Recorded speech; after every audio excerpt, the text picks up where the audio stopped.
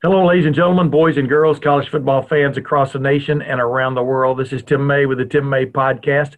In this COVID-19 environment, we continue to hunker down. Of course, as always, I'm welcoming in my trusty sidekick, Boston Ward. Hello, Boston. How can I be a sidekick and a Boston? That doesn't add up. You're the boss here. This is your show. Yeah. Okay. Well, Boss Tim May and Austin Ward. Hello, ladies and gentlemen. I should start all over, right? But that was just sort of a shout out to a couple of guys who commented about that last week. I just figured I'd just call you Boston from now on and act like you don't have another name. But I digress. You know, interesting times continue as we head into the first week of August here, Boston. I mean, it's kind of crazy. We don't know what's going on, you know, in terms of where is there going to be a season, et cetera. And so we're going to talk about that a little bit when I come back with you on our second segment. But, you know, before that, I've got a conversation with Nina Day, wife of Ohio State head coach Ryan Day. I had her on a year ago when she became the first lady of college football in the state of Ohio. And mainly the reason I had her on back then, is talk a little bit about Ryan, but also to talk about that new Christina and Ryan Day Fund, which in association with Nationwide Children's Hospital, which is trying to help in dealing with mental or childhood and adolescent mental problems, mental illness, mental challenges, et cetera. And so I have her address that a little bit, and I will not warn people, but I will caution people that we were doing a hookup. She was with her kids over on a short respite over in New Hampshire. Of course, Ryan's still in Columbus as the Ohio State football team prepares for perhaps the start of preseason camp at the end of this week. We'll see how that goes. We'll talk about that in a little while. But it was just an interesting conversation. And after that, we'll come back and you and I will kind of chop it up a little bit more about the challenges that college football still faces right now, and about the We Are United manifesto that was put out by players from the Pac-12 over the weekend. But first, let's have my conversation with Nina Day. Hey, it's Kaylee Cuoco for Priceline. Ready to go to your happy place for a happy price? Well, why didn't you say so? Just download the Priceline app right now and save up to 60% on hotels. So whether it's Cousin Kevin's Kazoo Concert in Kansas City, go Kevin, or Becky's Bachelorette Bash in Bermuda, you never have to miss a trip ever again. So download the Priceline app today. Your savings are waiting. Go to your happy place for a happy price. Go to your happy price, Priceline. And as promised, ladies and gentlemen, I'm back with Nina Day. You know her as Christina Day from the Christina and Ryan Day Fund. Nina, thanks for joining us again on the Tim May Podcast. Thanks for having me. Ladies and gentlemen, she's being a little timid because our hookup between our wireless hookup over there in New Hampshire, where she is taking some well-earned respite in this COVID-19 world, is a little bit spotty. Isn't that right, Nina? Yeah, it's very spotty here. She's getting every third word I say, but which is kind of like the way my wife listens to me. So that's not really that bad. But Nina, I wanted to just touch base with you a year after I had you on my podcast. Of course, Ryan was a neophyte head football coach, but the main reason I had you on was because I was very interested in that Christina and Ryan Day Fund you guys had started in cahoots with Nationwide Children's Hospital, you know, to basically address the mental wellness of youth out there. And how has that fund gone as far as from your perspective? I think it's gone great. I think that we have gotten, donations not only from the Columbus area, but nationwide. And we are slowly, generating awareness and the importance of, mental health, especially in adolescents. We are currently working on curriculum to get into the schools, to give to teachers and guidance counselors and parents to help, especially now in the world we live in, to address mental health and some resources and some curriculum-based projects that they can do with their kids. Before we came on the air, I prefaced with, I think there's been like an explosion of awareness about this problem.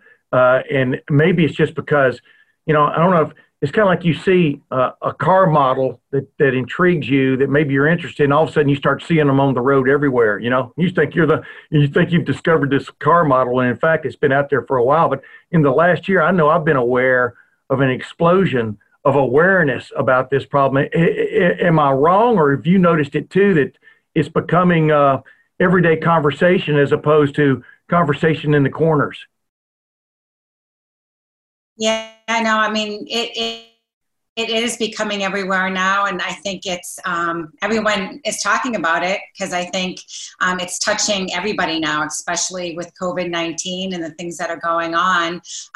It's kind of a subject that can't be ignored anymore. We have a lot of physical illness in the world, but we have a lot of mental illness as a result.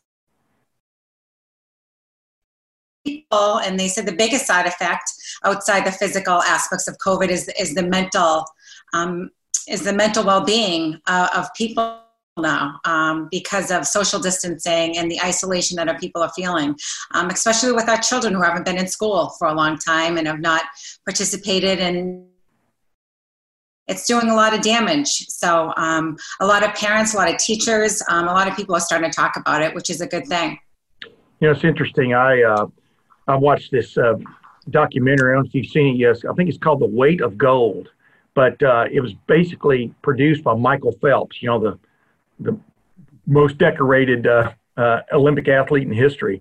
And just about it was addressing this and about the weight that a lot of, especially young athletes, carry, both from an internal pressure and an external pressure to achieve at the highest levels and stuff. And cataloged several Olympic sport athletes who have committed suicide over the last several years.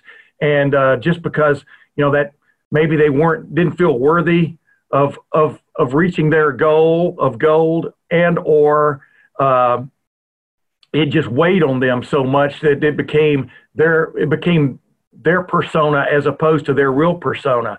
And I don't know if you've seen that yet or not, but those are the kind of things that kind of open awareness even more too, that just when you think somebody's got the world by the tail may have them wrapped up, right? Right. And I don't know, what does that do? Yeah, no, I haven't seen it yet, but a number of people have talked about it. No, I have not seen that yet, but a lot of people have talked about it. And, it's kind of the same reasons that, Ryan takes mental health with his team so seriously. They're, some of the best athletes in the country, playing for Ohio State, but there's a lot of pressure and anxiety that go with it, and in terms of, doing things for themselves, their family, Buckeye Nation. So a lot of athletes feel it. How surprised were you to see some players step forward and even, like B.B. Landers, we've had him on our podcast and on other places, man, one of the greatest young men you're ever going to meet, B.B., but just see some of these guys step forward and address it, but also acknowledge what it has meant to them. What has that meant to you and Ryan to see it have that effect?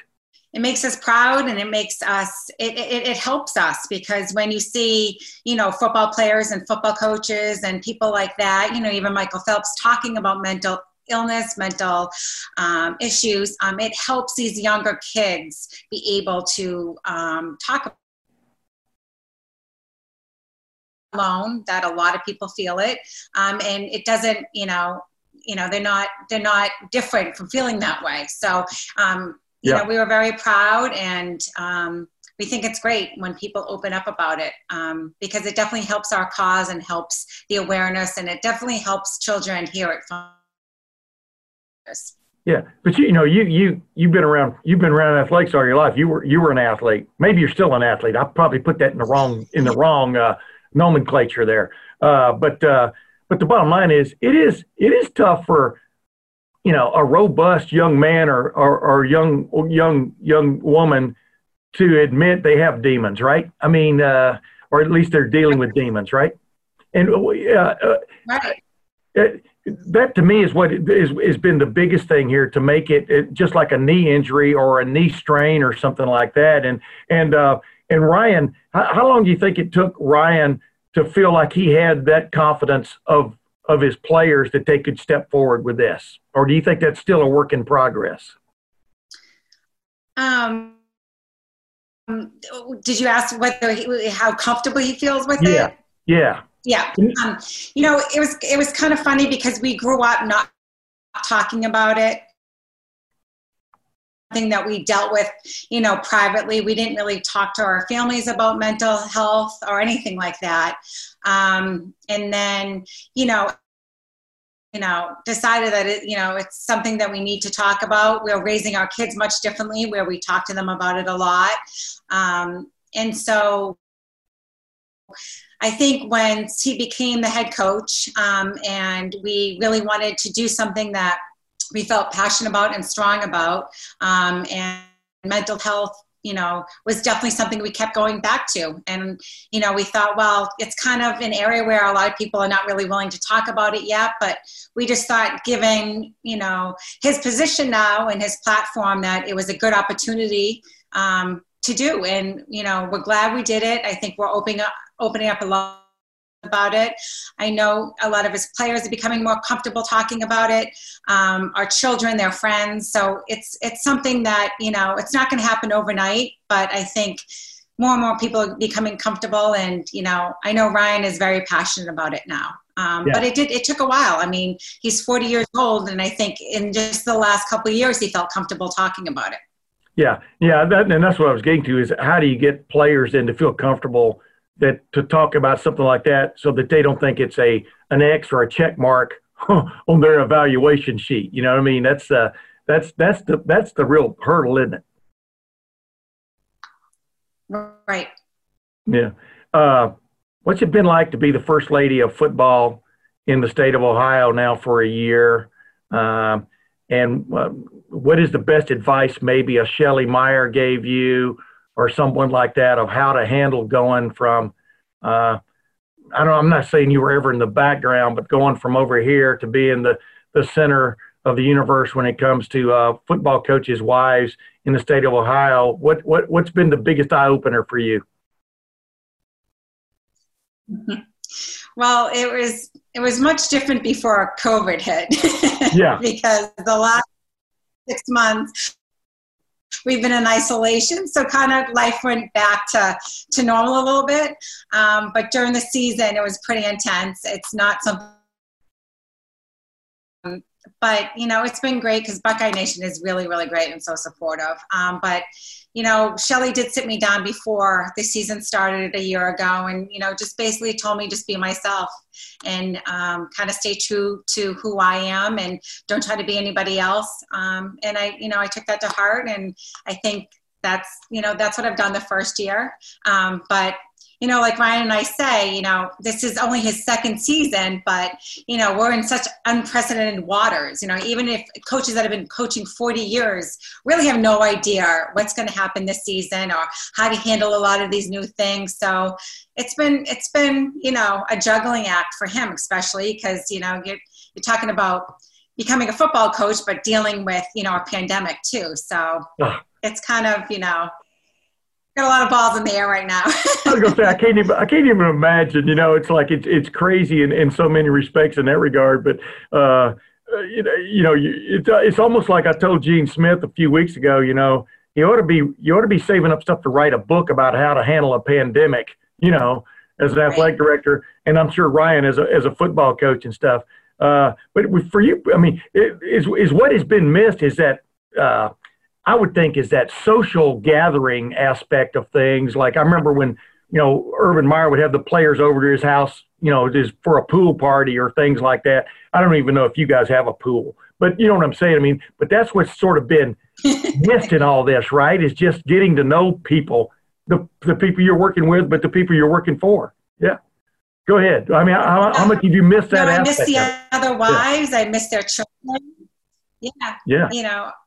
We didn't have our spring game, and we didn't have our recruiting dinners in the spring, and we just had to cancel our dinner with the wives and at Muirfield that we do every year, and just because we got to play it safe and and kind of socially distance. So it's kind of been isolating. So, there's a lot of, things that we're missing right now, and things are kind of not back to normal. And so, but we're doing everything we can to make sure, we have a season and everybody stays healthy.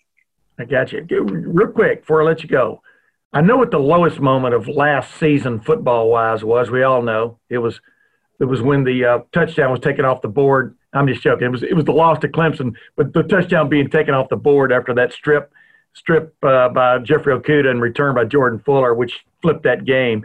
That said, what was the highest moment? What was the coolest moment that you remember sitting in the stands going, yeah, this is what I envisioned being the wife of the head coach of Ohio State football? This is what I envisioned it being all about.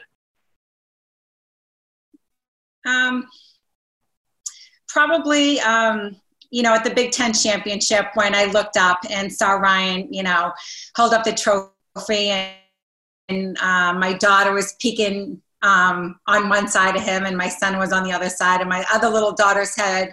And I just looked up and I saw, my kids and him with the trophy and the confetti, and I thought, this is really cool. Yeah. Oh, yeah, really cool. Absolutely. Hey, Nina, thanks for coming on with us again today. I mean, I know this is a kind of a tough hookup between us and where you've got your family over there in New Hampshire. Of course, Ryan's back in Columbus. I think he's sitting around with his fingers crossed like this, right? I mean, hoping things are going to come out. But, I mean, he's as cautious as anybody. You don't want to do stupid stuff right now just for the sake of football or whatever, or even family, right? But I really appreciate you coming on with us. I mean, you guys, how close to normal are you feeling right now, at least being on vacation back in your home state? We're really kind of, playing it safe. We're very, very, we just want to keep everybody healthy because, heaven forbid someone got sick in our family. And, the season means a lot to Ryan. He really wants to play. He wants to keep his players safe. So, even my son didn't play baseball this summer, which really, was with his friends that really, kind of made him sad. So, but we're doing everything we can to have a season. So, by being in New Hampshire and looking over the ocean is not the worst thing in the world. So I can't complain. Yeah, well, keep your head down. That hurricane may be headed y'all's way any moment now coming up the East Coast, right? Yeah, I just keep getting alerts on my phone thinking, should I bring in the furniture? Hey, look at this one last thing. How proud are the people back there? Ryan's not going to talk about it, but how proud are the people back there in y'all's home state, especially your hometown? How proud are they of Ryan and where you guys have gotten to? I mean, the state is so proud. I mean, we moved into a new home in May, and our neighbor had a huge Buckeye flag hanging from his porch to welcome us. We go out boating, and there's Buckeye flags hanging, and we just, we're walking around. There's people with Buckeye shirts on. So we got New Hampshire in scarlet and gray. So they're very proud, and it's really cool to see. I got you. Well, Nina Day, thanks for coming on with me again. We're going to have you on, some more because I really appreciate your insight on things. But I really, truly appreciate what you and Ryan are doing with the Christina and Ryan Day Fund. I even gave money to it. We did through my Up last year, which was a I don't know, a modest little donation, but it still made us proud. But I couldn't keep doing that because, as you've noticed, if I gave $1 for every time I say I'd be broke, and in semi-retirement, that's not the way to go, right? Yeah, no, thank you for that. And it doesn't matter how much, as long every little cent matters, and we appreciate it. Yeah. Ladies and gentlemen, Nina Day. Thank you, Nina. Thank you so much. Nina Day. She's an interesting person, right, Austin? Yeah. Don't call her the first lady of Ohio State. She hates that. No, I said the first lady of Ohio football. Oh, Ohio football. Oh, okay. Yeah. Well, she is the first lady of Ohio State football. Whether it's kind of like thrust upon her whether she wants it or not. I know. There's nothing you can do about it. You might not want that title, but sometimes you inherit the throne. And she's got a really great personality. She's not as outgoing in public as Shelley Meyer was, or some other coaches' wives that I've known throughout the years. But when you get around her a little bit, she's really sharp, great sense of humor, obviously cares a lot about this, passion project with her and Ryan and Nationwide Children's. And I think it's really cool that this podcast as well has helped contribute to that in some small way. But, any more attention that we can help bring to that, we're certainly going to do it. Absolutely. And the interesting thing too is, like, I was talking to her about, being that first lady is, it's stupid. It's a stupid moniker, but what else you got, but the bottom line is, this COVID-19 thing has kept, it has blunted some of those efforts. You know what I mean? I mean, people aren't able to get together. Like she said, they had to cancel their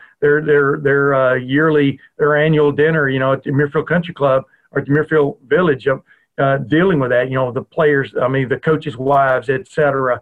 And it's really, I think, hampered. For example, the head coach's wife especially likes to be involved as much as possible with the players, and you haven't be able to be around them, the players, and develop those relationships.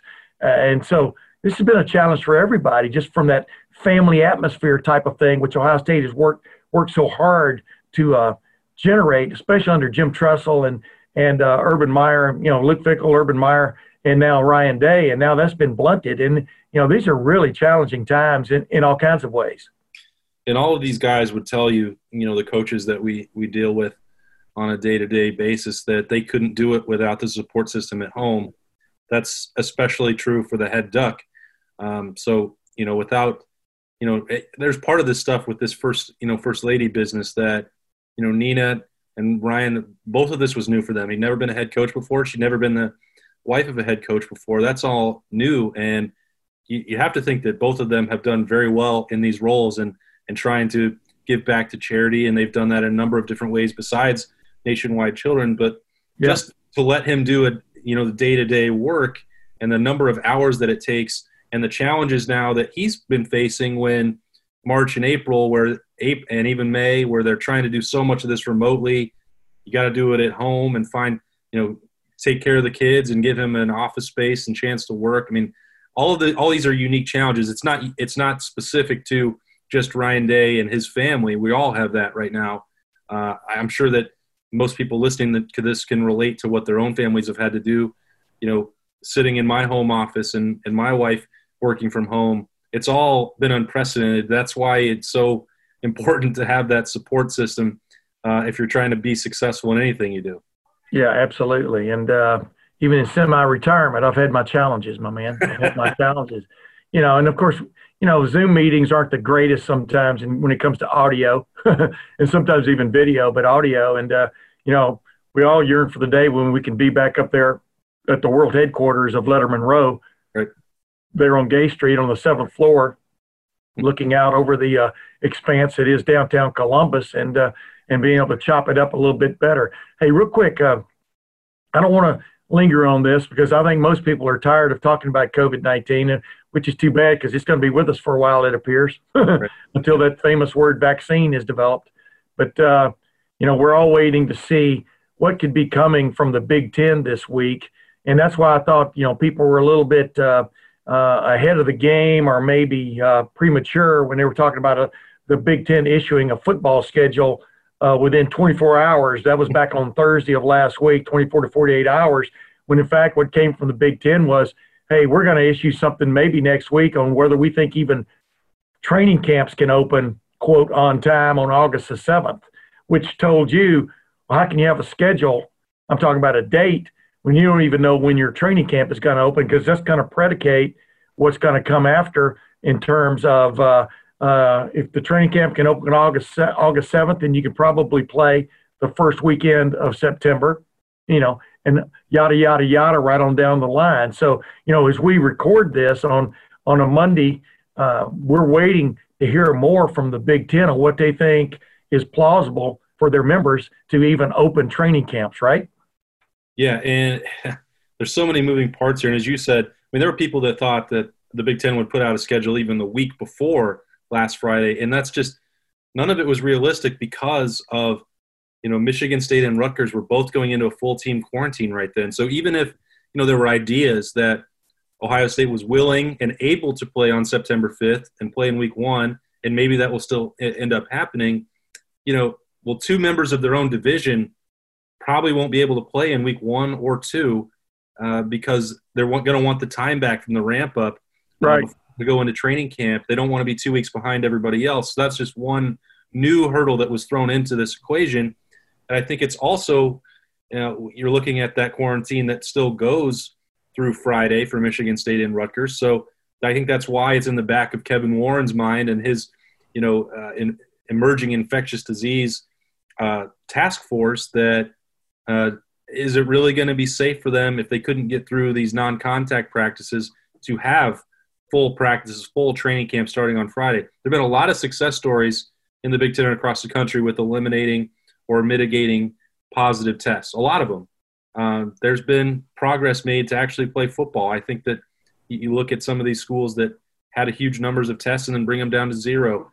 That's great, but that's been in a relative bubble. The next step for Ohio State on Friday, if they go out and practice, and then the students come back in a couple weeks, so they're hitting each other again like real football. We still don't know how that all will play out when they're in close quarters. Then add in students returning to campus if, in fact, that's what winds up happening on campus in Columbus.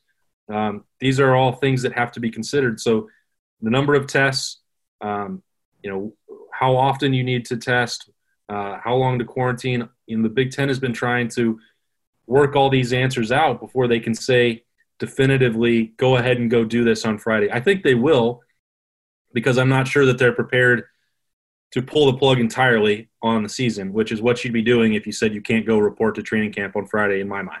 Right, but the interesting thing is now it brings the question, like you just pointed out, it brings the question, would a conference be willing to go on and try to play a schedule without 1 or 2 or 4 of its members? I think that could be on the table as this thing goes on the next couple of weeks. Hey, join us when you can. Jump on the tail end.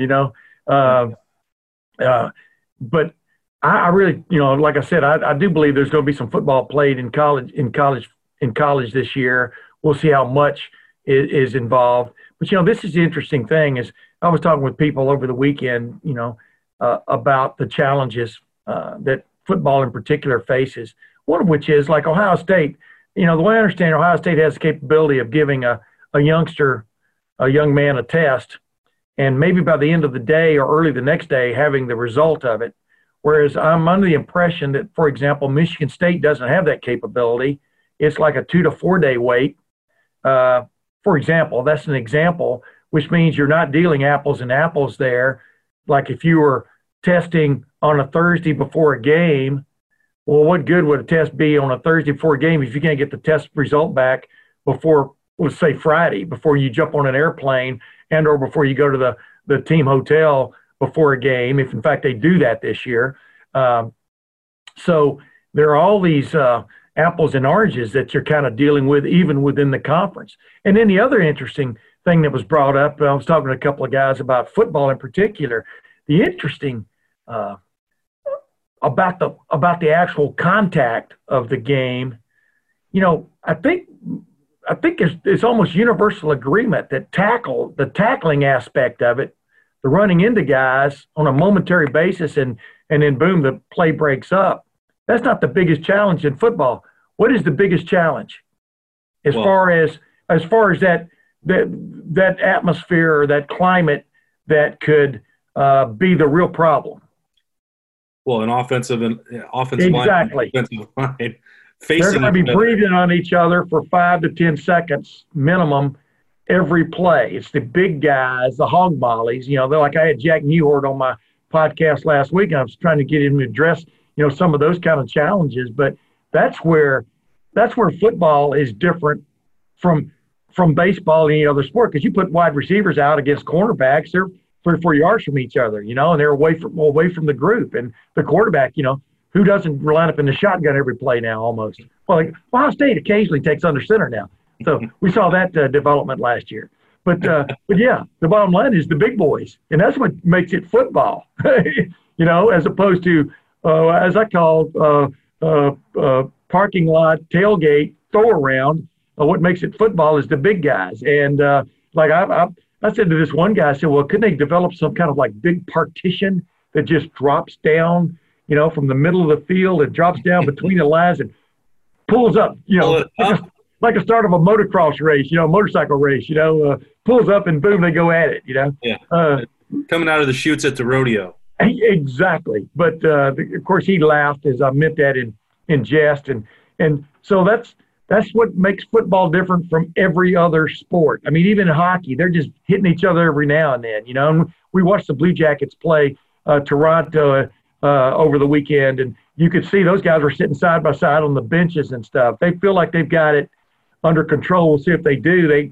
They do have a pristine situation so far in terms of negative tests, correct?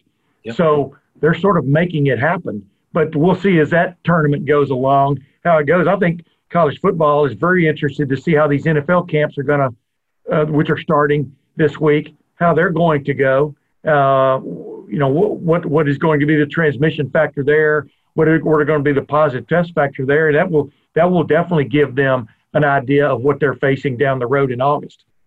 Yeah, and I think that if the NFL is paying attention to what has happened already with not only the NHL, which is in that pristine bubble that you mentioned, MLS, which has been able to execute a tournament without positive tests since they arrived, and women's professional soccer had the same sort of deal, and the NBA is having success. Well, what's the common theme there compared to Major League Baseball, which went 4 days, which we talked about last week before tests popped up?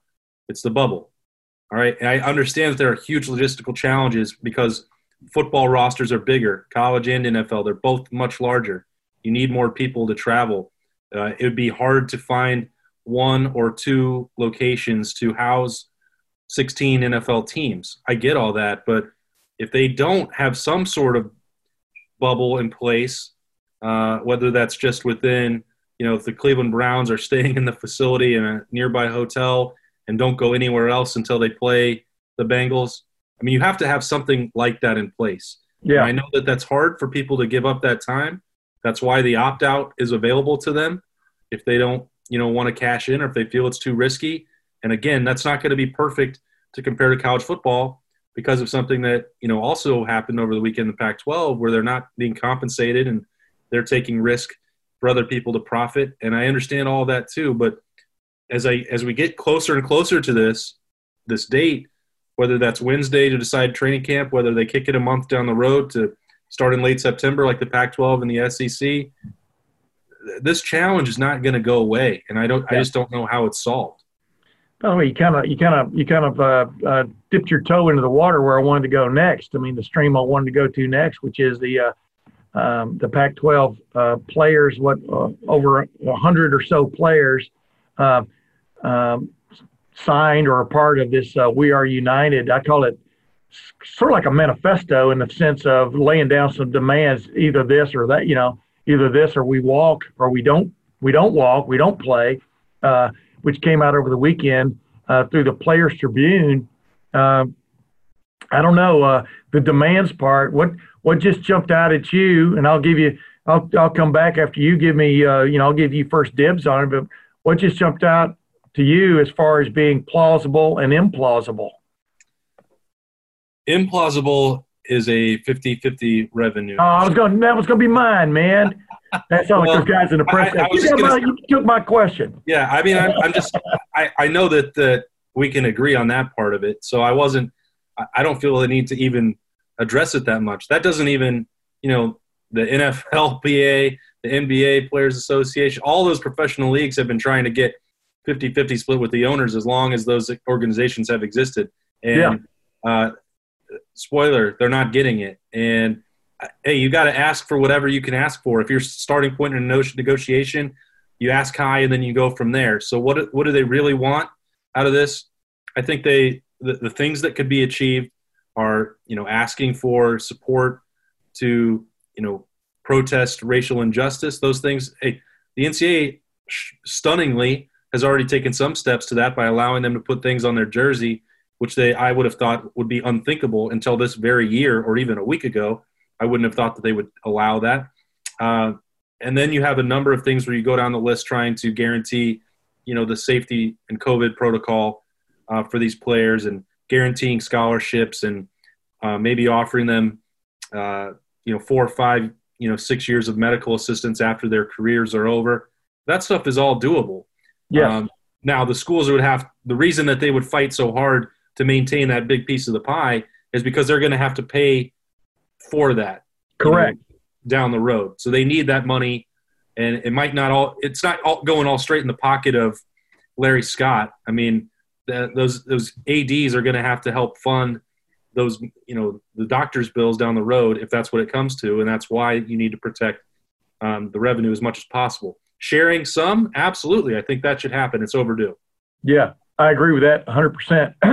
But I agree with that 100%. But the 50%, I'm just trying to be funny there. It's just like, pie in the sky. Yeah. As you well know, I had Pat Chun, the athletic director of Washington State, on here a couple of weeks ago on my podcast. And you talk about apples and oranges. That's Washington State's athletic department budgeting, revenue generating situation compared to like an Ohio State. It's apples and oranges. Number one, their stadium, is a third the size of Ohio Stadium, for example. The Pac-12 television revenue is nowhere near what the Big Ten is. And my point is, the Washington State, for example, is one of those schools that it needs the help from the university, from the general fund, from the student activity fee aspect of things to maintain a Division 1A or FBS, however you want to designate it, athletic department and budgeting. And so to compare, I'm trying to even think of a school in the Pac-12 that's really even close to like an Ohio State or a Texas or an Alabama in terms of revenue generation. I'm pretty sure USC is not even there. Private school, et cetera, but it's not the same, and so the 50-50 thing was just like, the thing you wonder about when you read something like that was there were some demands there that I totally agree with. I think if you suffer an injury playing college football and it goes with you through life, you should receive some type of medical and or aid assistance throughout your life as long as you're dealing with that, because you put it on the line for good old you. Okay. And so that to me is a no-brainer. I don't know why that's never been the case. But there are some places that don't take care of you. As far as 6 years to get your degree, Ohio State has been after bringing guys back and helping them and are paying for their schooling to finally get their degree for a long time, but that's not the way it is everywhere. I understand that, but it's kind of like you're kind of like looking at things from your vantage point of a team you've been covering, and you realize some of these other schools aren't the same, right? Yeah. They really kind of don't care. And they don't necessarily have the financial means to take care of things like that. But to Ohio State, with its huge alumni base, but also the people willing to give to all kinds of causes when it comes to Ohio State athletics, et cetera, they're able to afford such luxuries if in fact that's the case. But that's a no-brainer to me that the one thing you should get out of your college experience as a football player who was brought there to help them win games is a degree. Now, it shouldn't be just handed to you, willy-nilly. You should earn the degree, but you should have as much time as you need to get that. If, in fact, you go to the NFL and you go bust, you should have the right to come back to school and get that degree. The thing I did agree also in the manifesto, the We Are United situation, was this idea. I never understood why you can be a baseball player or a hockey player or a basketball player, and if you don't take a representation and or hire, have people give you money when you declare to go to eligibility for your draft of your sport, if you don't get drafted or if you don't get drafted where you think you should, I don't understand why football can't have the same rule where you get to return as long as you haven't taken money, or if you've taken money from an agent, if you've paid it back. That's the part I never have understood. No one's been able to explain that to me. Explain it to me, Boston. Yeah, I don't know why. I mean, they're casting these players out who, take their shot. You're painted. Yeah. Like, I don't know why you wouldn't welcome them back. And I think it's the strangest part about that, Tim, that is hard to wrap your mind around is how, like, every other sport has made progress on that front. We've seen that with the NBA and college basketball in particular over the last few years, like letting them go through a combine and letting them, I think they still haven't forced these guys to make their decisions yet, unless I'm mistaken, like letting it go out throughout this whole process and get feedback and, wait for the draft. So many of these guys don't wind up in situations that work in their favor. Well, let them try again. Like, you're supposed to be doing everything you can for the student athlete, to use the NCAA lingo. Yeah. Like, why would you not support them the second that they want to try to go pro? Like, it doesn't, not even looking at other sports, but if somebody came up with the vaccine on Ohio State's campus, they wouldn't be trying to keep them from cashing in and becoming a billionaire. Right. Like, how is that any different? You want to support the kids that you brought in for a reason until the second they make one decision you might not like, but it could be a wrong one. Like, we all make wrong choices. Help them out. I'm with you. I don't understand why that doesn't exist, especially when, I've covered, college baseball was a much bigger deal in the SEC, and, you could go a full year, weighing your options and deciding what to do. Don't sign your contract. And the NCAA is just such a bizarre organization. And this comes to that people are increasingly saying, well, will schools like Ohio State and the top Power 5 and Texas and Alabama, will they finally break free? I mean, they don't want to start their own organization because it would just be exactly like the NCAA. Now you've finally come around. You've come around to my way of thinking. That's what I was talking about. I was on a national show several months ago, and they were talking about, well, this is going to take the Power 5 and make it. Yeah, and I go, well, you still got to have an organization. You still got to have rules. It can't be the wild, wild west. That's what, that's off on another tangent. But you agree, right? I mean, the NFL's got rules.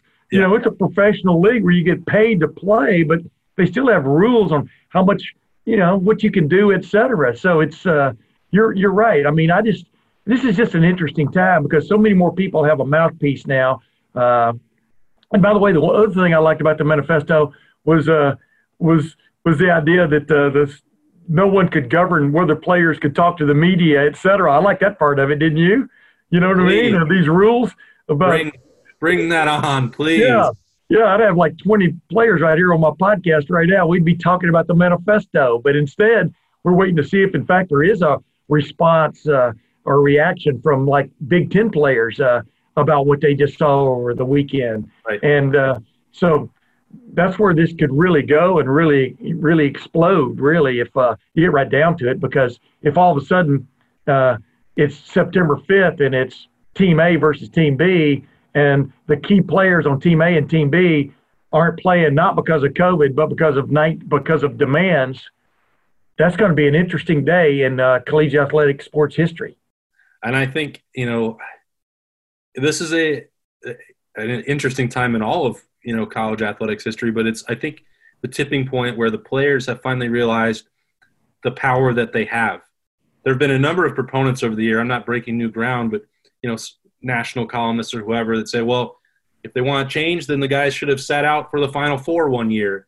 If they wanted more piece of the pie, then they should skip the college football playoff. And that stuff's really easy to say, and it's always been much harder for players to take that step. But the one thing they've been granted here by this unprecedented situation, and when they realize that with the Black Lives Matter protests, how impactful their words can be, they have finally had a platform and an opportunity to kind of coalesce at just the right time, where they recognize now finally the power that they can have and the ability. There's actual, college football wants to be played.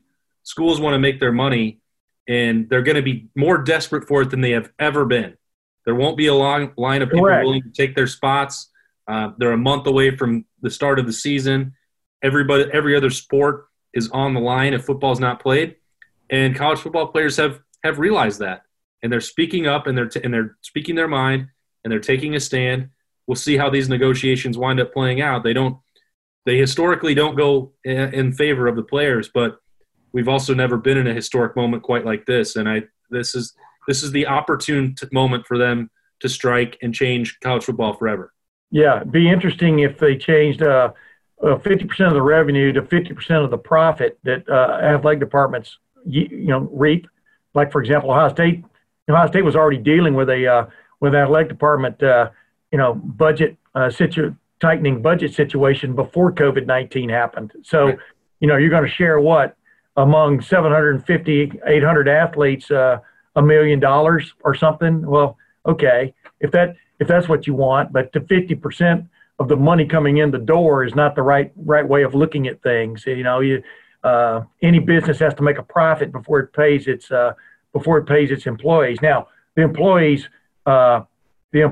work that they do is part of generating that revenue. I understand that. I'm not, but a college scholarship is worth a hell of a lot of money. Number one, if you just take that into consideration, they're already getting stipends that they weren't getting 5, 10, 15 years ago, et cetera.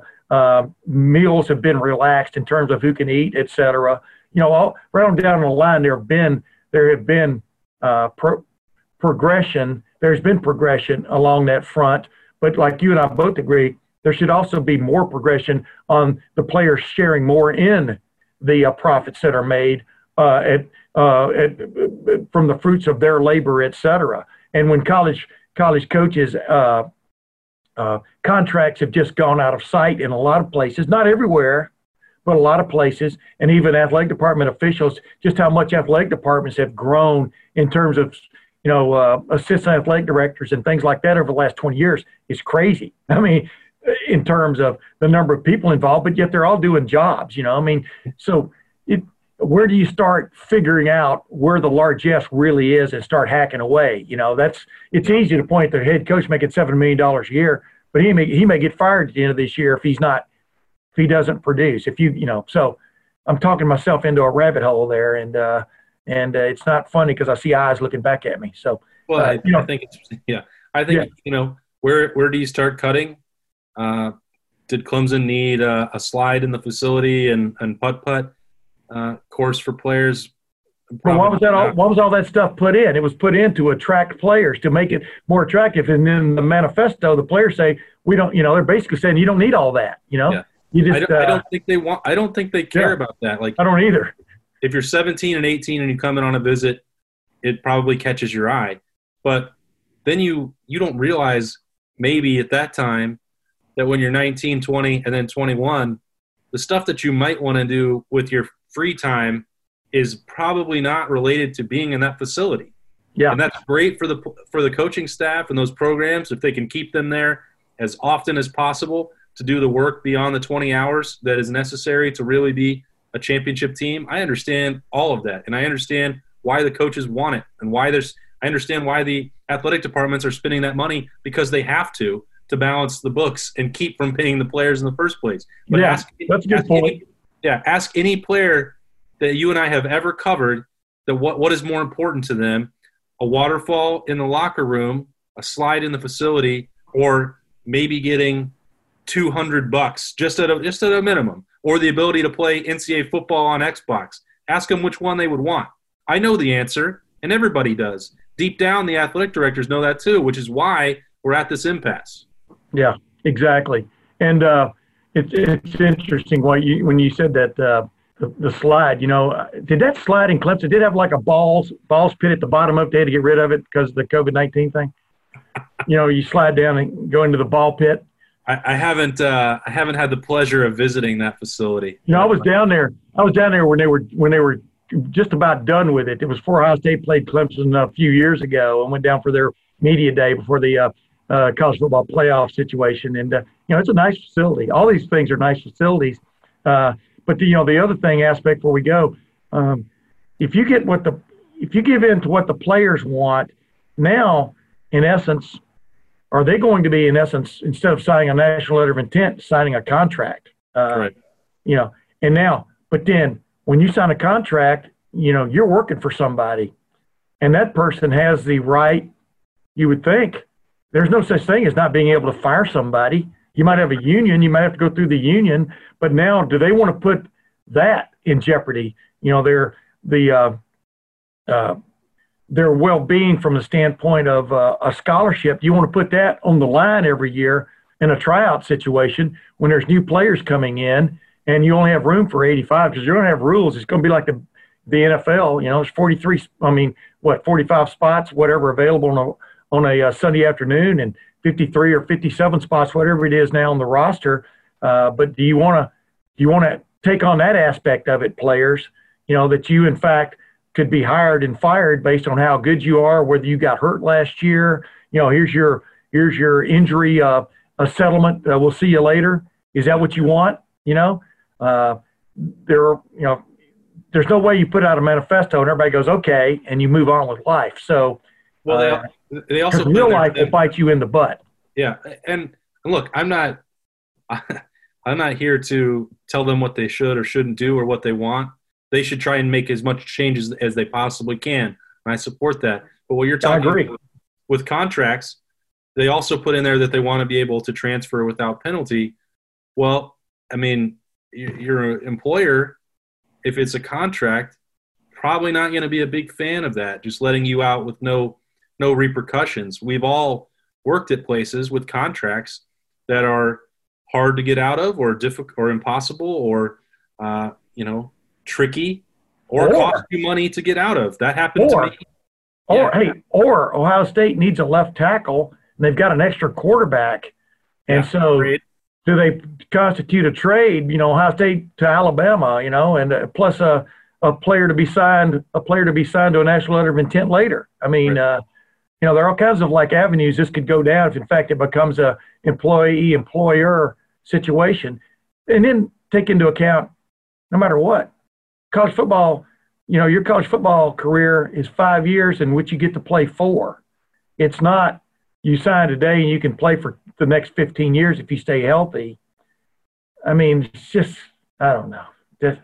And you got to have a clock. Somebody's got to be keeping a clock, on when you signed, when you first played, and when you got to leave, and do you get parting money, I don't, it's kind of crazy, isn't it, Austin? Wouldn't it be wild though if they just got rid of 5 to play 4 and Tebow wasn't really made for the NFL game, but what if he just stayed at Florida forever? Think about Red Grange. If he could have just played at Illinois forever and they could have paid him, instead of him having to deliver ice every summer, if he could just gotten paid, he would have never gone to the Chicago Bears because the NFL stunk back then. They needed the college players to get the juice going for their own league. I mean, just think, there would never been the NFL. It would just be college football. Yeah. Some guys make really good living playing in the minor leagues for a long time or on the Corn Ferry Tour.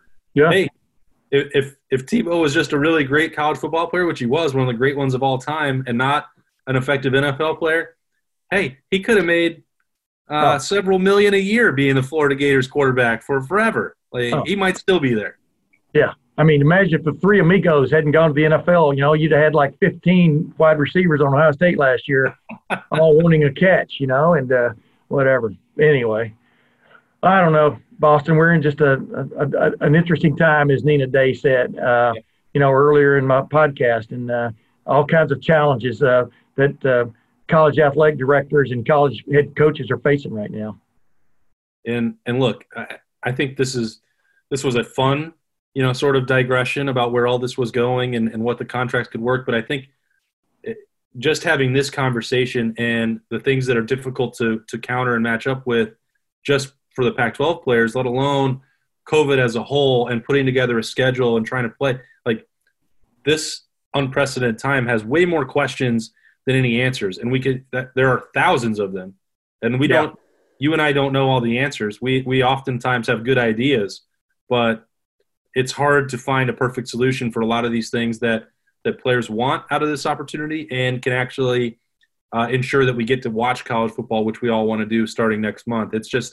It's so challenging right now. And there are just days where I sit here and it's I don't even know where to begin. There's so much work to be done. Well, maybe we'll have a few more answers a week from now when we gather for the yet another Tim May podcast. I know one thing, we're going to have a great blast from the past from Ohio State football history, and he can hopefully give us some perspective on the way things were back then and kind of draw some parallels to the way things are now. But until then, until the next Tim May podcast, this is Tim May for Boston Ward. Thanks for joining us.